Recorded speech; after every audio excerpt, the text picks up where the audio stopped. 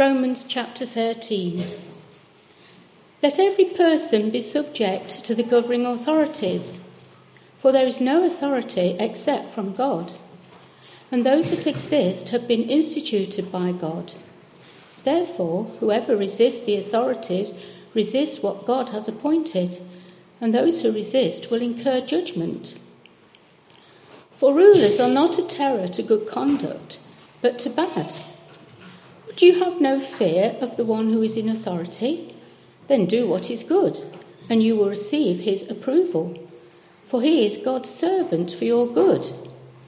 But if you do wrong, be afraid, for he does not bear the sword in vain, for he is the servant of God, an avenger who carries out God's wrath on the wrongdoer. Therefore, one must be in subjection, not only to avoid God's wrath, but also for the sake of conscience. For because of this you also pay taxes, for the authorities are ministers of God, attending to this very thing. Pay to all what is owed to them: taxes to whom taxes are owed, revenue to whom revenue is owed, respect to whom respect is owed, honour to whom honour is owed. We owe no one anything except to love each other. For the one who loves another has fulfilled the law. For the commandments, you shall not commit adultery, you shall not murder, you shall not steal, you shall not covet, and any other commandment are summed up in this word: you shall love your neighbour as yourself. Love does no wrong to a neighbour. Therefore, love is the fulfilling of the law. Besides this, you know the time, that the hour has come for you to wake up from sleep. For salvation is nearer to us now than when we first believed. The night is far gone, the day is at hand. So then, let us cast off the works of darkness and put on the armour of light. Let us walk properly, as in the daytime, not in orgies and drunkenness, not in sexual immorality and sensuality, not in quarrelling and jealousy, but put on the Lord Jesus Christ and make no provision for the flesh to gratify its desires. And shall we pray? Father, will you guide us now? As we look into your word, will you speak to us? Maybe you want to put something on your finger on something in our lives. May we be soft and receptive of that. Maybe you want to encourage us. Maybe we be ready for that. Or whatever it is you want us to do, whatever it is you want to change, wherever it is you want us to focus, help us, Lord, to hear your voice and not harden our hearts. Amen. Future events do affect our present activities. I'll give you two examples. You booked a holiday for 6 months' time. This is no ordinary holiday. This is the holiday of holidays. You've been waiting for years, and it's once in a lifetime. It's 6 months' time, but that doesn't mean it doesn't affect you today. Maybe there's an excitement today because you're going on holiday in 6 months' time. Maybe you're saving today because you're going on holiday in 6 months' time. Maybe you're dieting today because you're going on holiday in 6 months' time. Maybe you're getting fit today because you're going on holiday in 6 months' time. Future events do affect our present activity. Imagine you're an elite sports person. Over the last few weeks, and I don't know if you've noticed currently, there have been various World Cups going on for rugby league, for ladies rugby union, for football, for T20 cricket. All of these World Cups going on. I want you to imagine you're an elite sports person and there's a World Cup coming up in 6 months' time. Does it affect you today? Absolutely it does. You're going to train a bit harder because you want to be picked. You're going to be a bit more careful because you don't want to be injured so that you're not picked. Future events affect our present activity. And Paul wants us to grasp this in spiritual terms today as we seek to live as followers of Jesus. In the book of Romans, we've been directed backwards to what God has done at the cross of Jesus. We've actually been directed back further than that to Abraham, 1,500 years before Jesus. But principally, we've been focused on the cross of Jesus, where Jesus gave his life as a sacrifice for our sins. And then we've also been focused on the present, on what that means to us today, that if we trust in Jesus, we have been forgiven our sins and made right with God so that we belong to his people.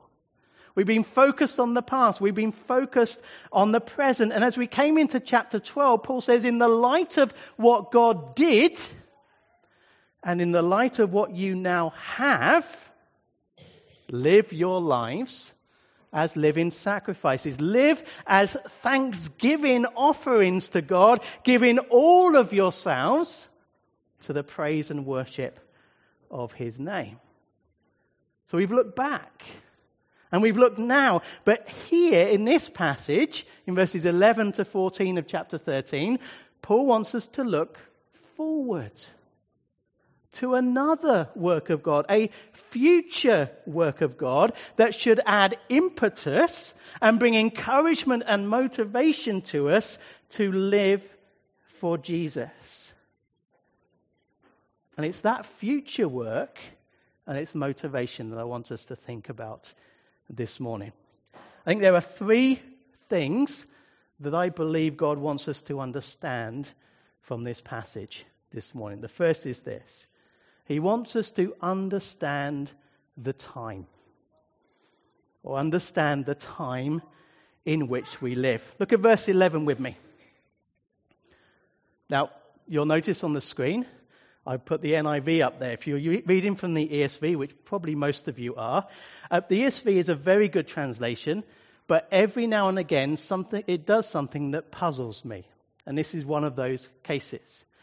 So you'll read in the ESV, besides this, which seems to me to indicate do this, and then besides, here's something different for you to be thinking about. The Greek doesn't do anything like that. It doesn't sort of differentiate between these two passages.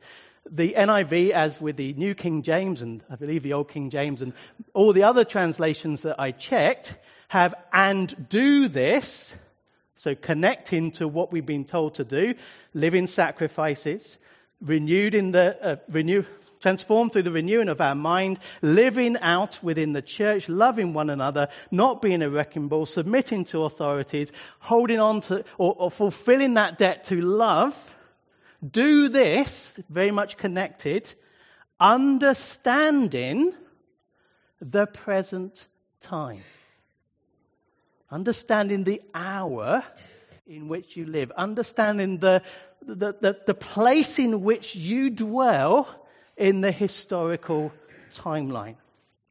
And what is the time in which we live? Well, it's the time for waking up. The hour has already come for you to wake up from your slumber. Why are we to wake up? Because our salvation is nearer now than when we first believed. This is the time in which we live. We live in a time where our salvation is getting closer. Now, what does he mean by that? That's a really important question, because as we go through the book of Romans, one of the things we've been told is that our salvation is already here. It's now. So Romans 8 verse 1, therefore there is now no condemnation for those who are in Christ Jesus. Now, no condemnation. Jesus died on the cross. If you believe in Jesus, you have been forgiven. Your salvation is now. Romans 8:15. For you did not receive the spirit of slavery to fall back into fear, but you have received the spirit of adoption as sons, by whom we cry, Abba, Father. When do we cry, Abba, Father? Now. We have the Spirit of God now. And we are children of God if we're believers in Jesus now. Salvation is now. So how can it be coming nearer in the hour in which we live? Well, the reason is that salvation is also not now. It's coming. 1 John 3 verse 2 puts it this way. Beloved, we are God's children now. Salvation is now. But what we will be has not yet appeared. But there's something more. But we know that when he appears, we shall be like him, because we shall see him as he is. Salvation is now. You have been forgiven. You are adopted into his family. But there's also more to come. Salvation is future. Paul puts it like this in Romans 8 verse 22 to 23. We know that the whole creation has been groaning together in the pains of childbirth until now. He speaks there of the groaning of the world, the groaning of the universe. We're very aware, aren't we, of the groaning of the world and the groaning of the universe. Seems to me the whole world is aware that we are in a world that's groaning. And so many people are trying to do something about it. The Bible says that groaning will stop. But it won't stop in COP54 when they finally reach an agreement on climate change. It won't stop when the perfect budget is announced in Parliament. It won't stop when the UN reaches the perfect peace accord and that's going to bring an end to the war. No, the groaning will continue until salvation comes. He carries on, not only the creation, but we ourselves are groaning, who have the first fruits of the Spirit. We groan inwardly as we wait eagerly for adoption as sons, the redemption of our bodies.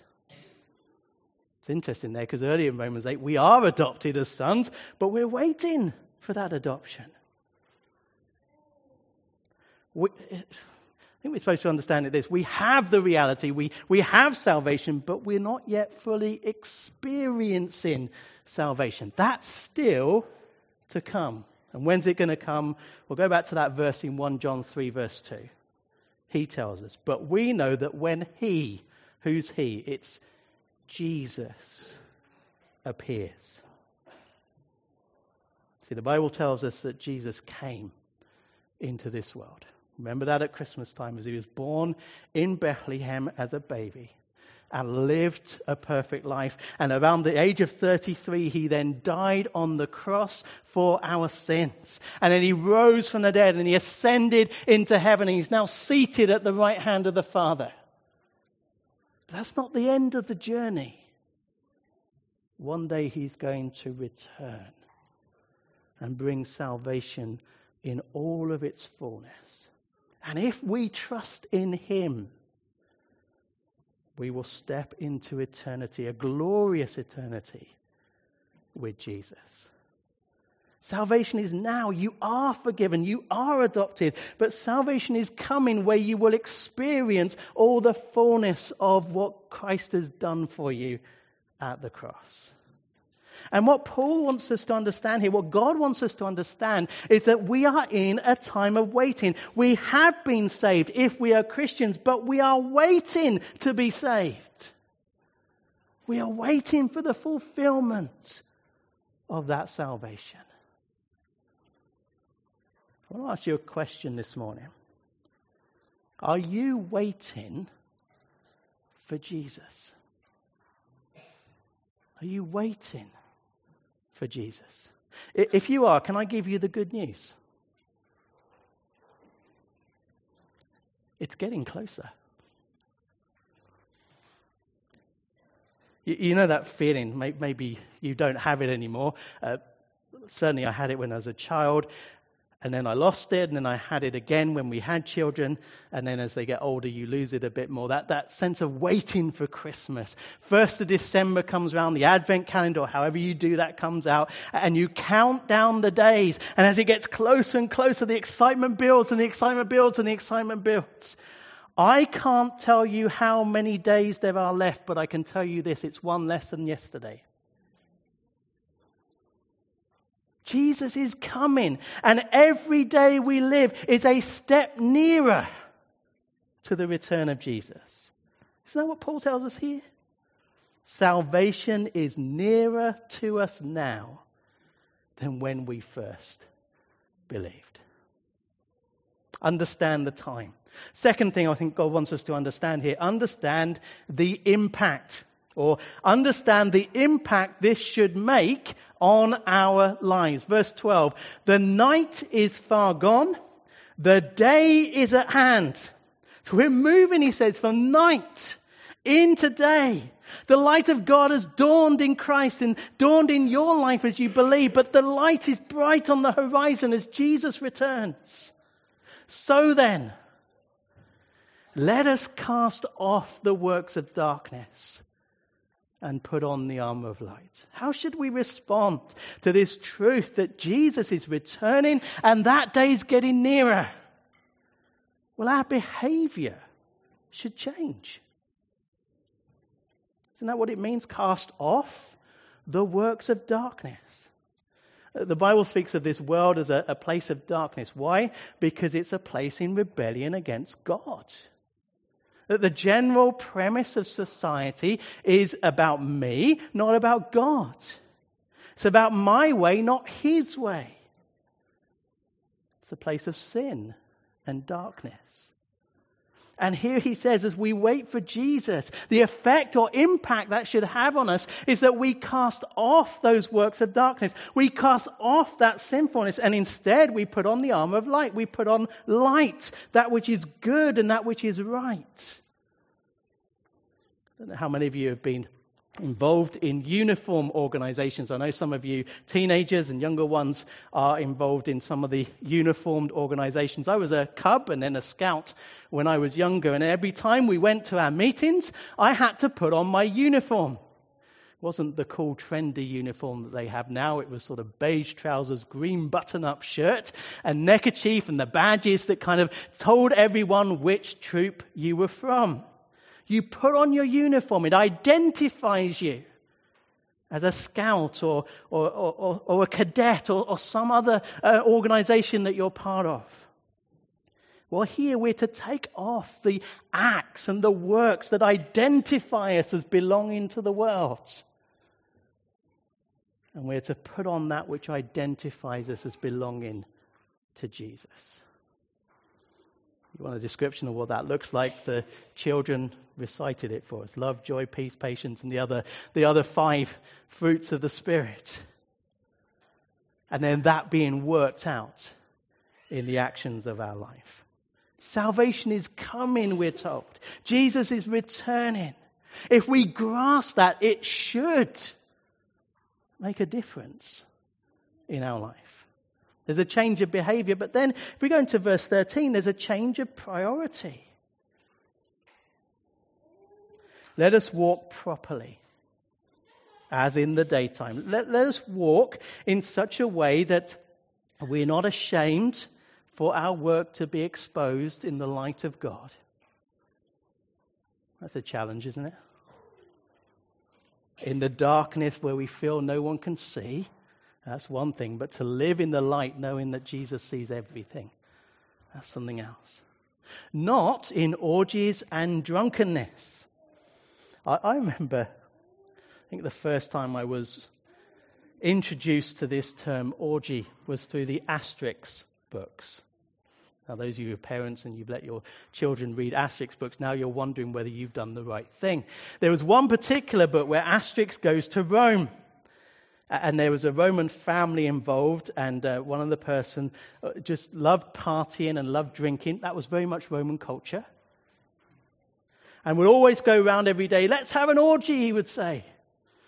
Not sure it's what I ought to have been reading when I was age 8. An orgy is a drunken party that then spills into all of the stuff that happens when you lose self-control. And Paul's saying to these Christians in Rome, where this is the done thing,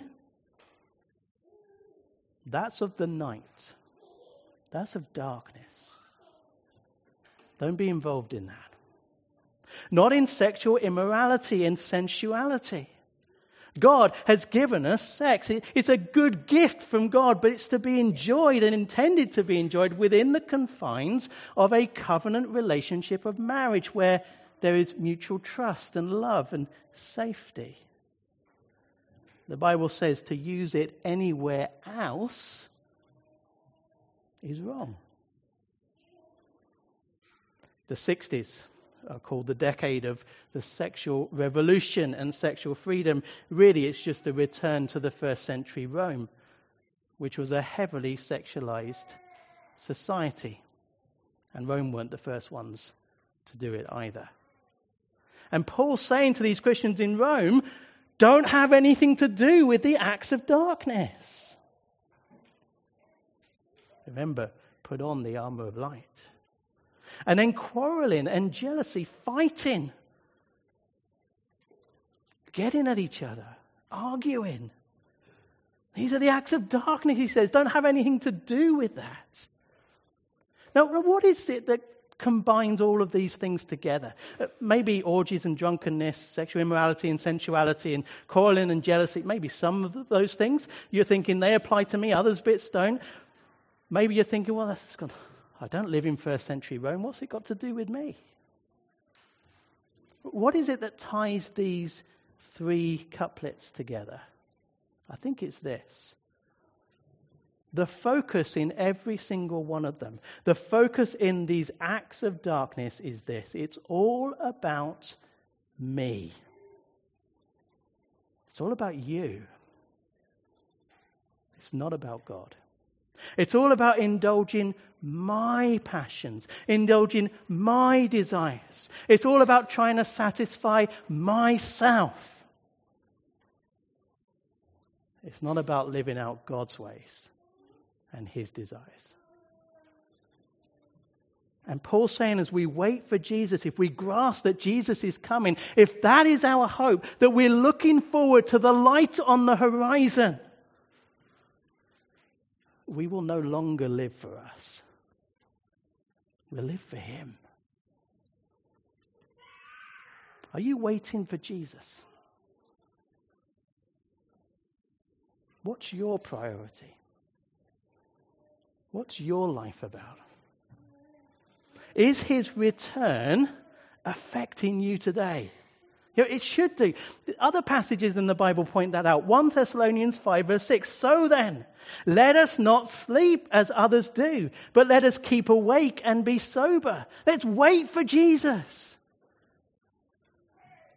1 Peter 4 verse 7. The end of all things is at hand. Therefore, be self-controlled and sober-minded for the sake of your prayers. Let's wait for Jesus. Let's let this affect our lives. Do we need to be reminded today that the here and now is not all there is? How absorbed are we with life today? How absorbed are we with our houses, with our perfect family ideals? How absorbed are we with entertainment? I guess that's a big question at the moment with the World Cup being on and lots of football matches. If you like football, there's always a football match to watch. There's nothing wrong with watching football. But can you turn it off?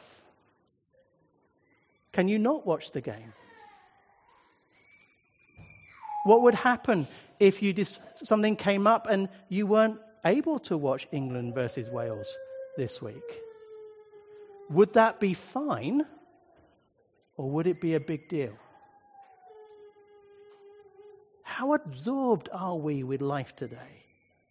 How absorbed are we with the distractions of life today? How absorbed are we with our sort of image on social media today? Do we need to be reminded that Christ's returning is so much more important? Are we waiting for Jesus, or are we happy today? We need to understand the impact that Christ's return should make. And then thirdly, we need to understand the command. Understand the command. Verse 14, but put on the Lord Jesus Christ and make no provision for the flesh to gratify its desires. Something happens here as we go to this verse.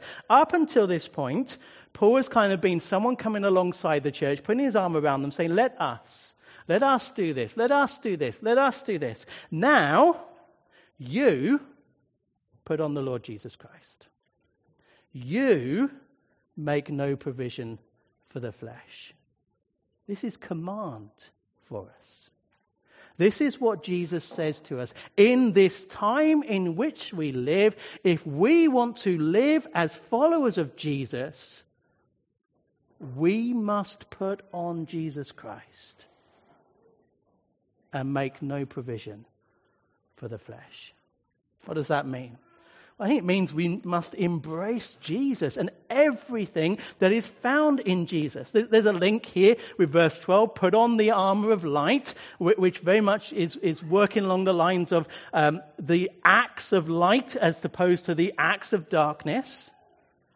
There's a link to 1 Thessalonians 5 and Ephesians 6, put on the armor of God. But here Paul goes a step further.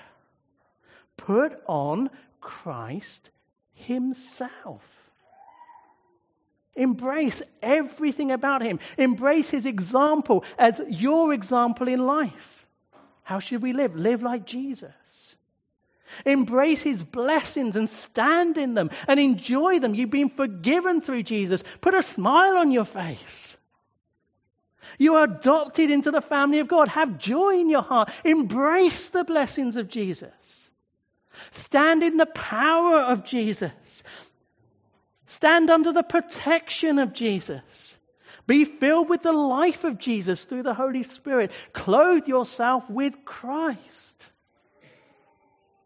In Galatians 3 verses 26 to 27, Paul says this, for in Christ Jesus you are all sons of God through faith. For as many of you as were baptized into Christ. Now, the baptism here is the baptism of the Spirit that takes place when you become a Christian and you are immersed into Jesus. That's the picture. It's a baptism that is then pictured when we baptize someone. We've got the baptismal pole here and we put them under the water and bring them up. It pictures, but it's not the moment that someone is baptized into Jesus. It's a symbol of it. This is about conversion. When you were converted, you were immersed into Jesus. And you have put on Christ. Same term that he uses in Romans 13. When I got married, I stood at the front of a church building and I made my promises to Anita and she made her promises to me. I didn't marry a small part of Anita. I married her. As we've gone through our married life, it's been about knowing her as whole and enjoying that. When we become Christians, we don't just get united to a small part of Jesus. Oh, it's this blessing, but all of that's kind of held away from you. No, we get the whole of Jesus. And so Paul's encouragement here, as you wait for him, embrace him. Know him, grow in him, stand in him, be clothed with him. Make your life about him. So that's the first part of the command. The second part of the command, give no space for sin. Make no provision for the flesh to gratify its desires. The word translated here for provision sort of means foresight, and I've got this kind of impression. Make no kind of plan for sin. Don't even let sin enter your plans as you think about your life coming forward. Sin's going to come because we got sinful hearts, but don't let it kind of take a root in your mind. I was thinking about our house. If you come to our house, we have a porch You go through one door into the porch and then another door which is into the house. And I'm never quite sure which one is our front door. Is it the one into the porch or is it the one into the house? The porch isn't heated, so I guess it's outside. Yeah, let's say it's outside. But it's still part of the house, isn't it? I wonder if some of us in our minds get round this command to make no provision for the flesh by kind of saying, well, it's not really inside me. But I'll let it into the porch and then I can kind of enjoy it a little bit. But it's not really doing any harm. So maybe we don't look at porn, but we skirt so near to it. Maybe we don't hit anyone, but we enjoy that feeling of dwelling on the anger in the quiet place at home. Maybe we don't join in with gossip in the group, but on our computer screens we have no issue trawling the internet and reading the gossip of others, whether they're Christian leaders who have done or supposed to have done something or something else. Give no space for sin. No place. Don't even let it on your driveway. Don't even let it on the footpath outside. No provision for the flesh to gratify its desires. Are you waiting for Jesus? Are you waiting for Jesus in the way Jesus wants you to wait for him? Are we taking hold of Christ? That he is everything to us? Or are we letting other things hold us back? What does God want us to understand? I think he wants us to understand the time in which we live. I think he wants us to understand the impact that should make. And this command as we wait for Jesus to wait in the way he wants us to. Let me ask a different question just as we come to a close. Does this sound weird to you? This idea of something in the future, of Jesus returning. I'm aware we live so much in the here and now with the immediacy of whatever we want, with the physical and the material. And this is essentially spiritual and future. And even if you've grown up in a church environment and you've heard about the return of Jesus, and even if we were to put out a questionnaire and you were to say, yes, I believe Jesus is returning again, but does it sound weird to let that affect today? Have you ever been taught the saying, so heavenly minded, no earthly good? Oh, I'm going to leave that because I want to make sure I'm good today. Can I say that saying is completely wrong? Because the people I know who are heavenly minded are the most earthly good. Can I remind us that God wants us to live within a bigger picture than the here and now? He wants us to enjoy the reality that we live in a world he made. And although we sinned and rebelled against him, and that's a dangerous situation to be, and with the return of Jesus, he doesn't just bring salvation, he brings judgment. So we need to be aware of that. But although we sin, God sent Jesus to die for that sin. And invites each and every one of us to know him through Christ by putting our trust in Jesus. But then one day, Jesus will return. And if you believe in him, you will enter in to an amazing eternity. A place without death. A place without grief. A place without pain. A place without suffering. A place without sin. Where we will joyfully enjoy God forever. Are you waiting? for Jesus. Let's pray. Father, help us to see what's coming, to be excited by what's coming, as well as that sense of knowing what it will mean for those who don't trust in Jesus. Help us to wait as those who are putting off the acts of darkness and putting on the armor of light, as those who stand in Christ and take hold of and embrace everything in here and give no place for the sin that grieves you so much, and put Jesus on the cross. Help us, we pray. Amen.